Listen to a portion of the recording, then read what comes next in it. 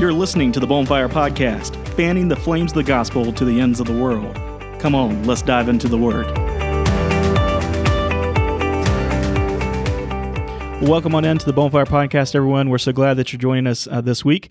We're excited because this is actually the conclusion of the Blessed Assurance podcast series. So this is going to be week 12. So we've been 12 weeks in the series studying through 1 John, and we've got a lot out of this study, and we hope that you have as well. If you're a first-time listener, we want to do what we always do and encourage you to go back and check out some of our past episodes. You'll be able to find those pretty much anywhere you find your podcast content. You'll find those on all the major podcast distribution sites. You can also find us on YouTube. The videos are uploaded there, and you'll find us on our Facebook page, Bonfire Ministries Facebook page. So we'd encourage you, if you haven't done so already, please subscribe so that you'll get this content. We release new content every week on Sunday evenings at 8 p.m. Eastern Standard Time here in the United States. So again, thanks for joining us. We're so glad that you're here, and we're going to jump right into Blessed Assurance, week 12. Mm-hmm. And Dad, thanks for coming again this week to do this. And as I said, it's been a great study. I've gotten a lot out of it. I hope you have as well. Mm-hmm. And we're going to be closing up chapter 5, and this, again, we'll close up the entire book of 1 John. And in this particular session, we're going to be talking a good bit about prayer. Mm-hmm. That's going to be kind of the first section, and then John kind of goes into a summary, and he kind of wraps up the things that he had said before. And so we're going to kind of follow his lead there. We're going to do that ourselves, and we'll do a little wrap up here at the end, mm-hmm. and that'll take us out of Blessed Assurance. So we'll go ahead and get started with our content today. And the way that I saw this breaking down, Dad, is I saw kind of 3 major points that we're going to talk through that I'd like to see us address. And that's one is confidence in prayer. The second is compassion in prayer. And then lastly, we're going to look at Christian certainty. Mm-hmm. John outlined some things that we as Christians can be certain of. Mm-hmm. And so that's what I see us kind of going through, and we'll see where God leads us as we go through this. That sound good? That's good. All right. Well, let's get started with confidence in prayer, and we're going to take this verse by verse as we normally do here. And I'm going to read the first 2 verses. When we talk about confidence in prayer, really verse 14 and 15 really align with that. And so I'll read that for us now. It says, "Now this is the confidence that we have in Him, that if we ask anything according to His will, He hears us. And if we know that He hears us, whatever we ask, we know that we have the petition that we have asked Him for." Mm-hmm. And so that's verse, again, 14 and 15. And so, Dad, when we left off last time, we were talking about how Christians can have security or certainty in eternal life. And just as a Christian can have that security in eternal life, or that confidence in eternal life, mm-hmm. John shares that we can also have confidence in prayers. Right. That God will hear our prayers, but He not only hears our prayers, He answers our prayers. He wants to do that. That's right. And, He wants us to come to the Father and just freely tell Him everything that we need, mm-hmm. our wants, our needs, our troubles. He wants to hear that. But we must remember that, prayer is not necessarily rubbing a genie in a bottle, right? It's not It's not a vending machine type approach of where we just go and we say we want this and then it drops out there for us. There are conditions to prayer, mm-hmm. and to having a powerful prayer life. And I wanted to touch on that first as we talk through this, promise that God will answer our prayers, as God will answer our prayers, but there are some conditions that must be met in order for God to answer our prayers. The first one that I saw is that our hearts must be right. Mm-hmm. And so unless a believer is abiding in Christ, and that's using John's words, right? Because he's used that term several times, mm-hmm. and that we are abiding in love and obedience, our prayers cannot be answered. Mm-hmm. That's the first thing that I see there. That's right. Psalm 66:18 says, "If I regard iniquity in my heart, the Lord will not hear." So we have to be in the will of God ourselves, let alone pray for the will of God. We have to be in the will of God. We have to be living for the Lord if He's going to hear our prayer and answer our prayer. That's right, and that's the second point. There is God's will is a condition that must be met. We see that in verse 14 there, where it says, "If we ask anything according to His will," so our prayers must be in accordance to God's will. We must take time to ascertain what God's will is, and that means that we may need to be searching through the Bible for promises and principles that we can apply to our situation. And then once we know the will of God, we can pray with confidence and wait for Him to reveal the answer to us. That's right. The purpose of prayer is not to get our will done on earth, but to get God's will done on earth. And God's will must take priority over our personal concerns and comforts. Over Matthew 26:39, Jesus prayed the night before His crucifixion in the Garden of Gethsemane. He said, "O my Father, if it is possible, let this cup pass from me. Nevertheless, not as I will, but as You will." So we need to ascertain what the will of God is, and we can pray in confidence that God will hear our prayer and answer our prayer if we personally, if our lives are in the will of God, and if we're praying in the will of God. And you know, Matt, there's a lot of things that we can be certain of is the will of God. It is not the will of God that any should perish, but that all should come to repentance and faith in Jesus Christ. And so when I pray for lost people, I pray in confidence, knowing that it is God's will for them to be saved. And so you might know some people out there that do not know Jesus Christ as your Lord and Savior. Hey, get on your knees and pray confidently that God would turn their heart toward Him. He has got to be the one to do that. Jesus said, "No one can come to me unless the Father who sent me draw him." He can do it, but God wants you to pray, and He wants you to pray for that soul, that soul will be open and receptive to the things of God. God will do His work, and He wants you to do your work in prayer. You know, Dad, I want your opinion on this. So I feel like sometimes, though, it's sometimes hard to know exactly what God's will is in a certain situation. And so the scripture that you referenced there of Jesus praying, where He says, "Not my will, but Thine be done," I feel like that's also an acceptable prayer, right? You know, in that time where you really can't understand what exactly needs to be done, you just kind of put it up and say, "God, I'm going to give it to You. I don't understand exactly what's going on here, but I pray that Your will be done no matter what it is," and just submit to His will. That's an acceptable prayer as well. Yeah. I'll tell you what happens to me a lot of times when I'm visiting in the hospital and I am praying over someone that's very sick. And of course, their family wants their loved one to be healed and get well, and I do too. But I don't know if it's God's will for that person to get well. And so sometimes I'll say, "Now, God, You let us bring our request unto You. You just said that we can make known our requests unto You. And Lord, I just want to let You know I would like for this person to be made well again. If You would give consideration, would You be willing to heal this person?" And that's what we have to do, and ultimately then submit to the will of God, whatever His answer is. That's right. And, you know, it's great to talk about how God answers our prayers. But, Dad, while we're here on the topic of prayer, I did want to talk about how important prayer is to the life of a Christian. You know, it's not just this transaction of where we get things done, right? Right. It is how we commune and conversate with God. That's how we talk to God. God wants His children to bring all their needs and their troubles to Him in prayer. He wants to hear from us, and we need to hear from Him. And prayer gives us an opportunity to do just that. You know, to use John's words, if we abide in Christ, we must be in conversation with Him, and that's prayer. You know, breathing is to physical man as prayer is to the spiritual man. Mm-hmm. If we fail to pray, then we're going to faint. Right, that's right. And 1 Thessalonians 5 verse 17 says that we should pray without ceasing. That's the charge that we're given. And, you know, that doesn't necessarily mean that Christians are always going to be uttering verbal prayers or audible prayers that we can hear. You know, I really think that means that as a Christian, our heart should be affixed on Christ. And if our heart's affixed on Christ, then we're going to be in kind of this state of praying regardless of whether we're talking out loud or not. I know I do that throughout the day. Is, you know, sometimes I'm not in a formal prayer, but I'll just be running up against something difficult in my day, and I can just feel, you know, basically me saying, "God, I need Your help here." I don't even have to say it, but I just know I'm in communion and conversation and connection with Him, and that's what I see happens, you know, in a life of a Christian. It's very important to be that close and connected to God. Absolutely. I'll tell you what I found in my life, the truth of what Jesus said, apart from me, you can do nothing. There has been many a time in my life I'd get so busy doing the work of the church, but yet not spending enough time on my knees.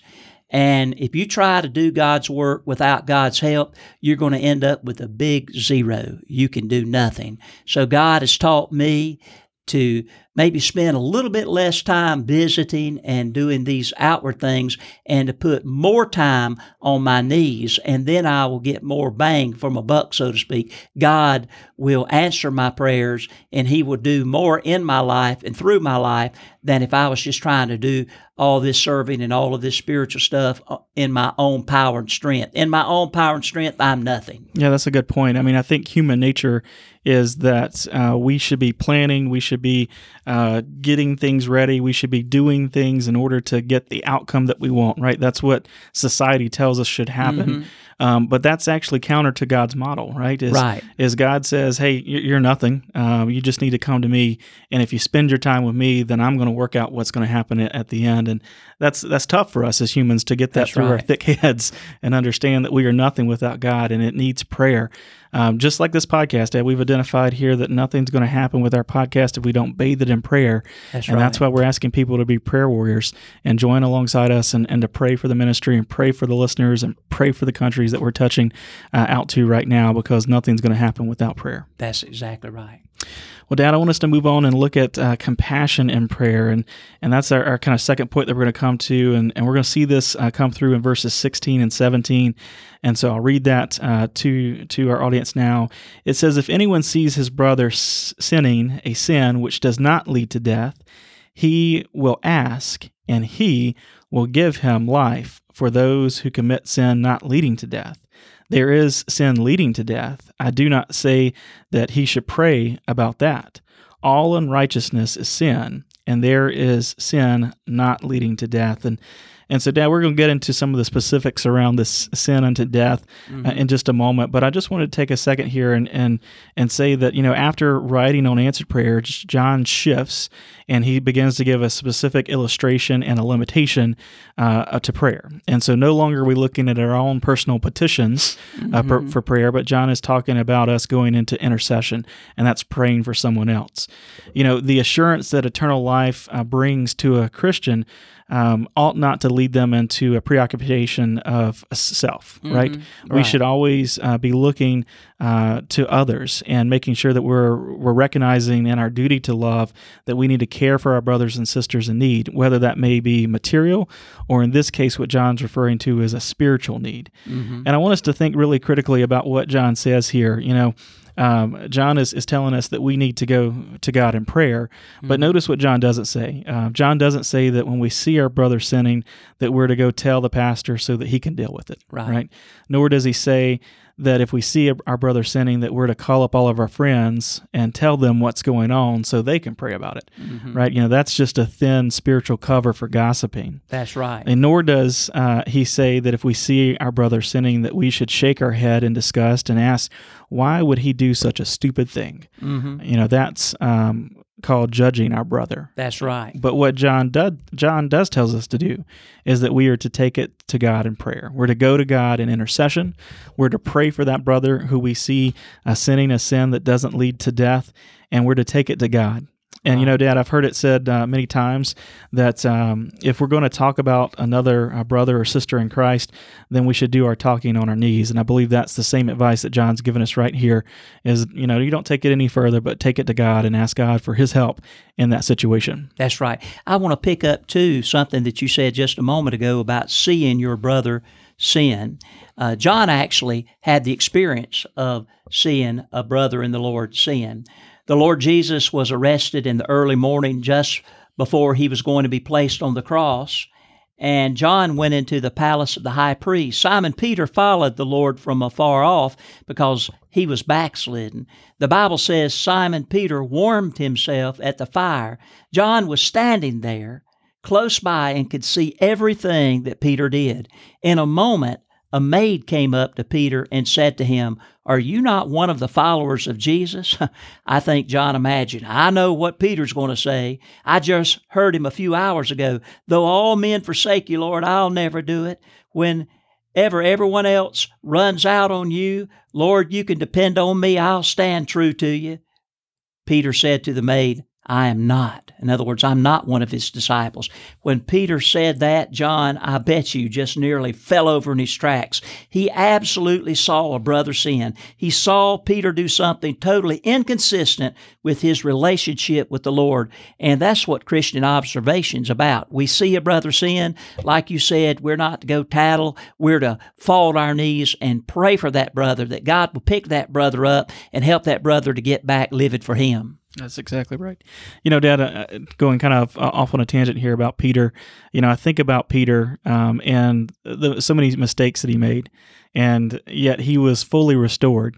Christ fully restored him, and he became one of the greatest ministers for Christ right. In the New Testament. And so that always just gives me joy and gives me hope to know that, I make mistakes all the time, and I fall short of what would be considered the standard for a Christian. Right. But it's always good to see that, throughout the Bible, the whole Bible is examples of God using imperfect people to do His will. Right. And I think that's just encouraging. It just came to me as you were talking about that someone in our audience may need to hear that today. Is that even though you may have made mistakes or that you find yourself falling short from time to time, God's not done with you, and He can still use you to do great things. That's exactly right. That's right. Well, Dad, there's also a limitation in prayer that John gives us here. So notice that he says that there is sin leading to death, and I do not say that he should pray about that.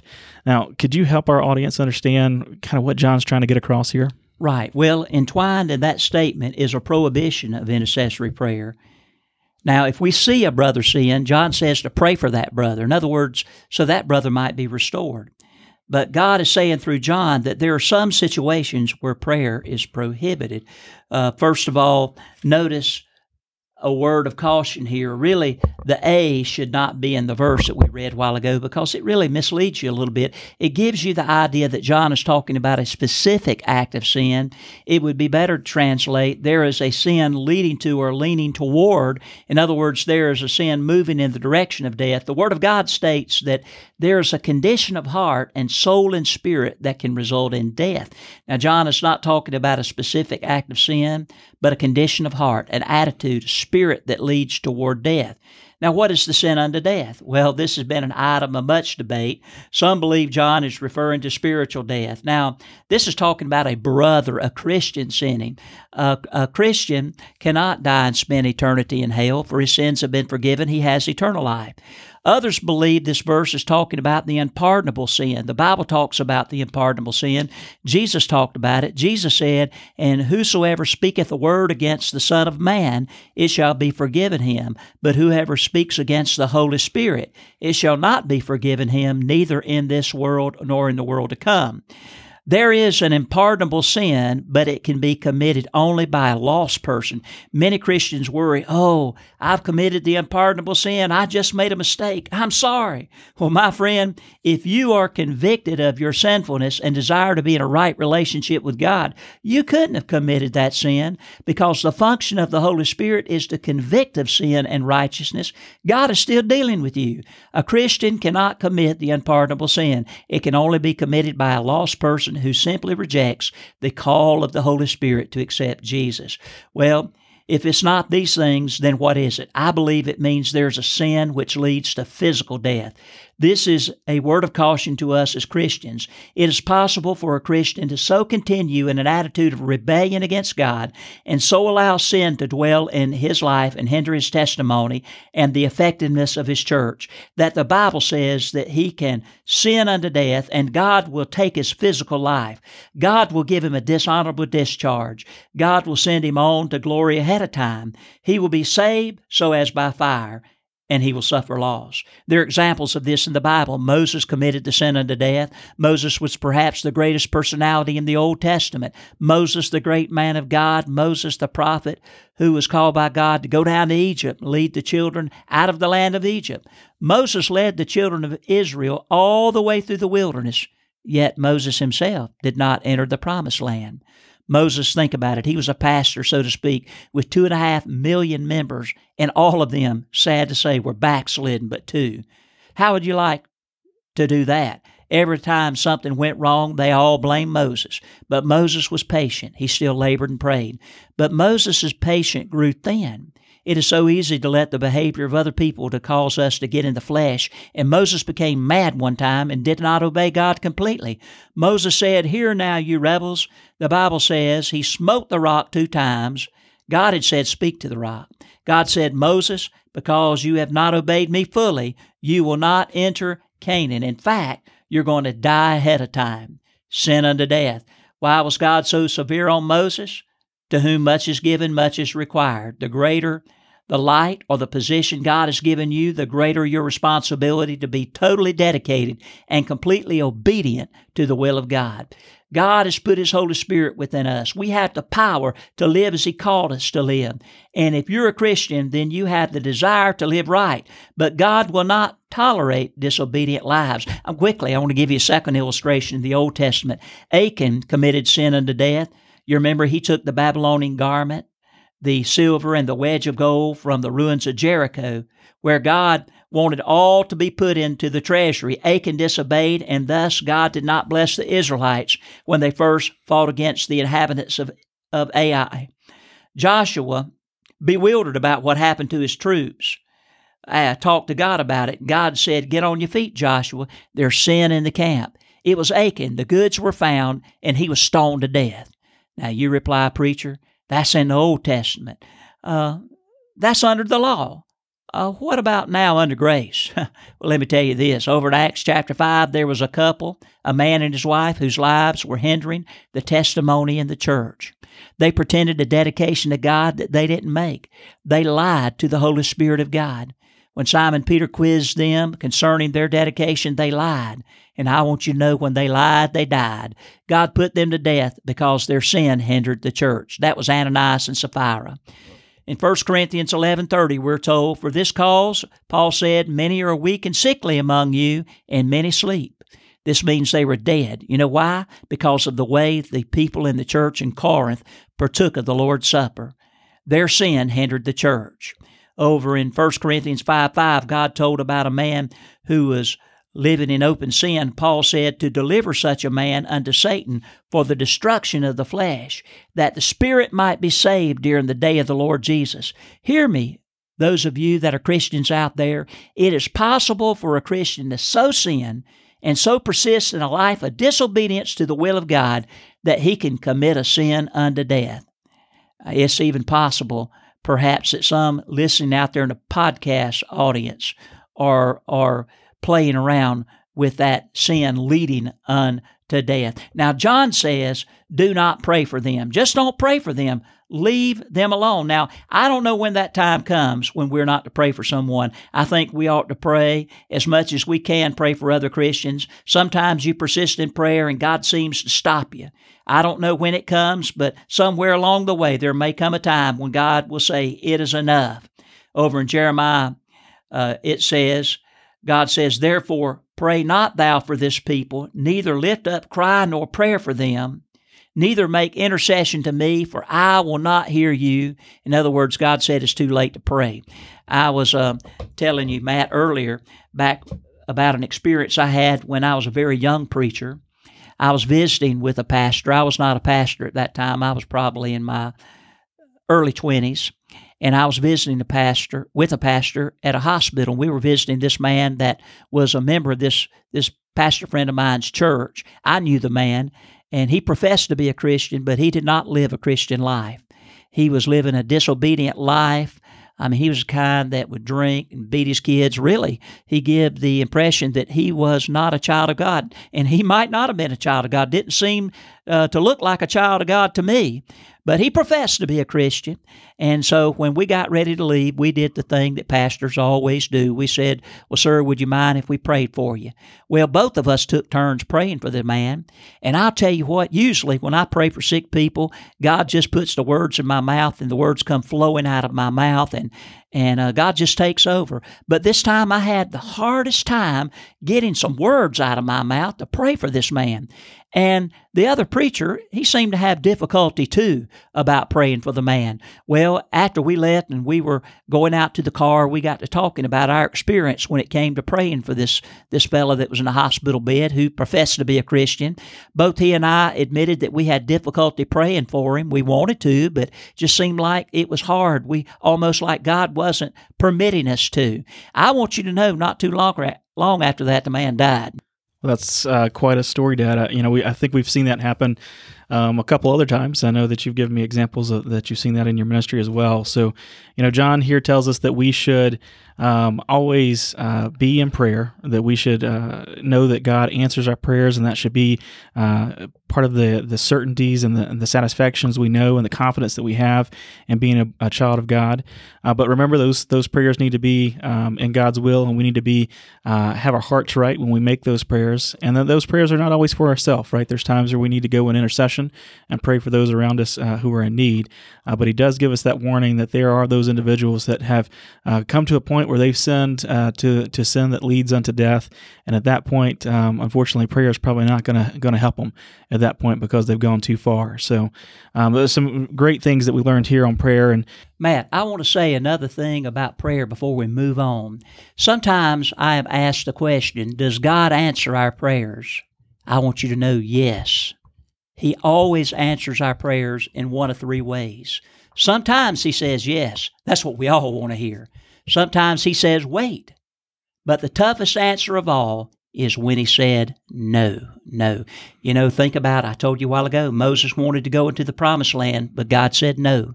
David wanted to build the temple, but God said no. He always answers our prayers. Sometimes it's yes, sometimes it's wait, sometimes it's no. That's good information there.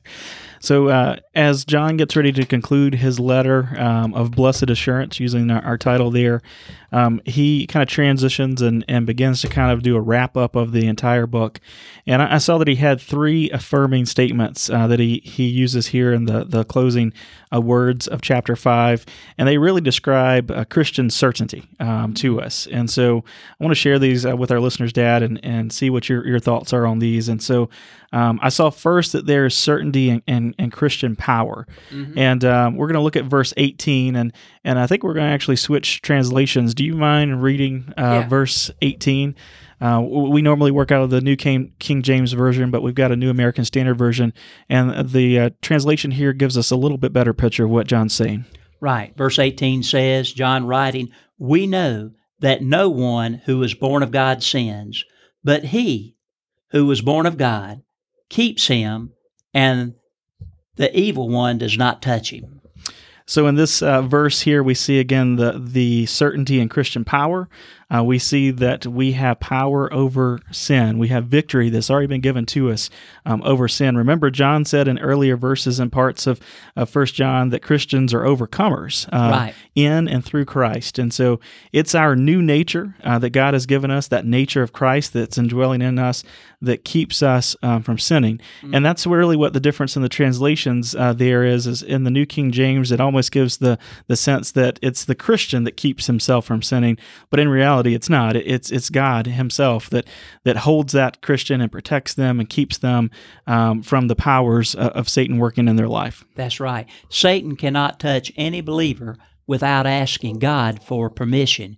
You remember I mentioned a while ago that Jesus, he was talking to Peter. He said, "Simon, Simon, Peter has demanded permission that he may sift you as wheat." Whenever Satan attacks us, we can be sure that God gave him permission. And if God gives him permission to do so, hey, he also gives us the power to overcome. Yes. Now, the second certainty that I see John go into, we'll find in verse 19. And I want to read that for our listeners here. It says, "We know that we are of God and that the whole world lies under the sway of the wicked one. So in this verse here, John puts it very simple. It says, we are of God. And, that's what we've already talked about. That is to say that we are a child of God. We are born of God. That's been kind of the whole theme of this entire book. And to pair with some other verses throughout the Bible, we know that we're joint heirs with Jesus in a royal family. Yeah. And so that is our position. We are positioned above our enemies, and that we are citizens of heaven, and we're just traveling through this old world. And, speaking of this old world, look at the contrast that John puts there in the latter part of verse 19. He says, the whole world lies under the sway of the wicked one. And we talked about early in chapter John what the world is, and how we are not to love the world as believers, and just another certainty there in our position. We're in Christ, and when we're in Christ, we don't have to worry about the sway of the evil one, who is the king of this world. Right.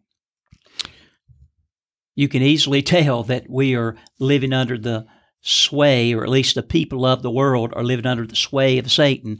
When we look at all that is happening today, it seems like Satan's having a party. And then the third thing, Dad, that I see here is that there's certainty in Christian perception. And if we look at verse 20, here we'll see this, and it says, and we know that the Son of God has come and has given us an understanding, that we may know him who is true. And we are in him who is true, in his Son, Jesus Christ.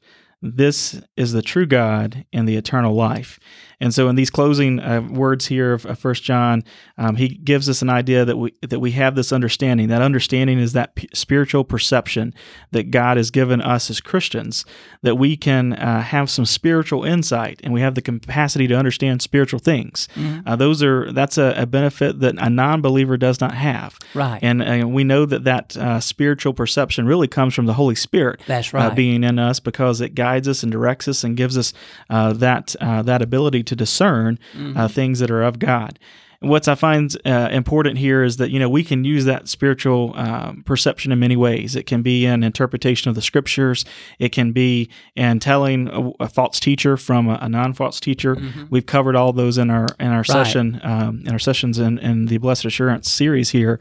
But John shares the most important use of this Christian perception, and that is to know that God is the one true God, and to know that Jesus is the Son of that one true God. And to know that as Christians, we are of Him, we are in Him, and we are through Him. That's exactly That right. is what this Christian perception gives us. And then lastly, it helps us know that we have eternal life. That's and right. This whole book was written on trying to get believers at that time in that early church. It says he writes these things so that you may know, right? That's been the theme. That's and right. This spiritual perception allows us to know that, again, God is the one true God, that Jesus is the Son of God, and that we are in Him, through Him, by Him, and we have the gift of eternal life. That's in there. exactly right. Dad, John ends this chapter in what some may find a little bit odd. The last verse there, verse 21, it says, little children, keep yourself from idols. Amen. Now, if you're thinking to yourself, well, why in the world did he throw in idols? We hadn't talked about idols throughout the entire book. I don't know if we brought it up even one time, that exact topic. But I think it's a perfect way to end the book because, John, under the context that he was writing, again, he had all of these false teachers. He had these false belief systems that were standing up all around him. And he wrote this letter to say, hey, I'm writing you the truth so that you'll know the truth. And he gives that last parting, just kind of command and affirmation to those readers, because if they do anything, if they worship anything other than God or His Son, they become idolaters. That's right. what that point is there about. Yeah, I know that some people believe that the original recipients of this letter was the church at Ephesus, and Ephesus was a very wicked city that had the worship of pagan and false gods. And John, even, as I understand, was the pastor of this church at one time. Of course, they had some great pastors. Timothy went and helped there too. Paul spent some time there. They had great spiritual leaders. They were really grounded in spiritual truth. It's hard to believe that when they would leave, people would listen to false teachers and they would come in. And that's almost something that would scare even pastors today, to know that you've spent your time and invested your life in a group of people for 20 or 30 years, pastoring, teaching them the Word, and then just sometimes being fearful as to who's going to step in when you leave, you know. Well, anyway, we've got to stay away from idols, and idols is anything that takes the place of God. We might not bow down to idols or have idols to worship today like idols made out of stone and wood, but there are plenty of things that we can put ahead of God in our life, and anything that we do is an idol. That's exactly right. You know, Dad, I was wondering how we were going to end this podcast series. We've spent 12 weeks here, and was trying to figure out, what do we do? How do we recap? And I ran across some writing by John Piper here, and he basically just took each of the statements that we learned through 1 John and compiled them into a list.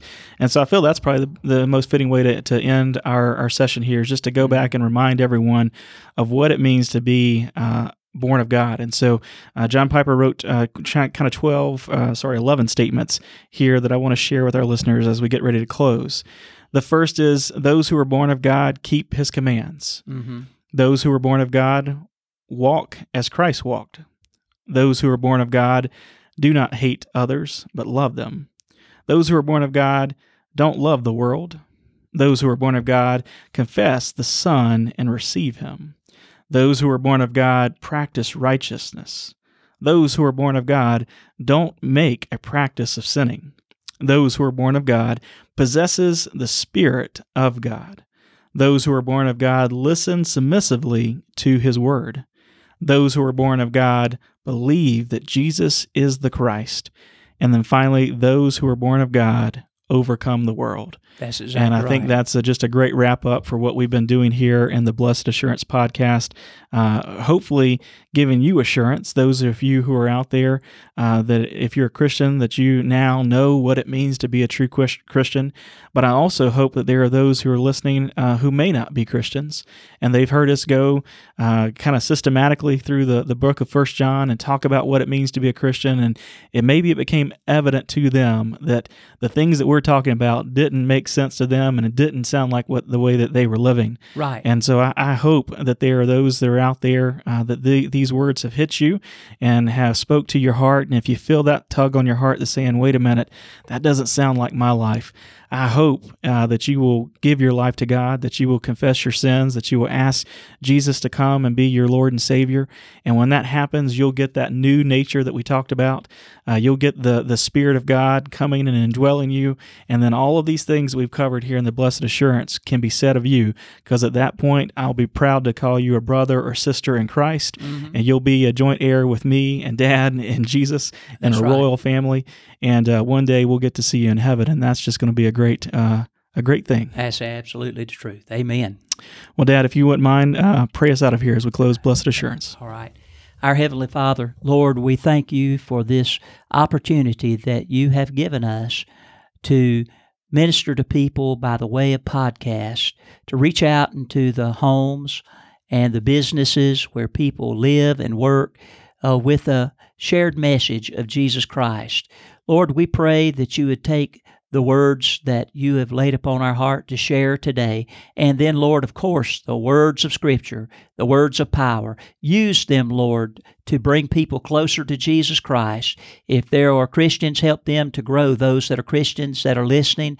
And for those, as my son said, that do not know Jesus as Lord and Savior, Lord, if this study of 1 John has opened their eyes to the reality that they really don't know Jesus, their life doesn't match up, they don't have the fruit, help them, Lord, to turn from their sin, place their faith totally in Jesus Christ as the only way to go to heaven, surrender to Him as the Lord of their lives, and to live for Him and bring Him glory till Jesus comes to get them.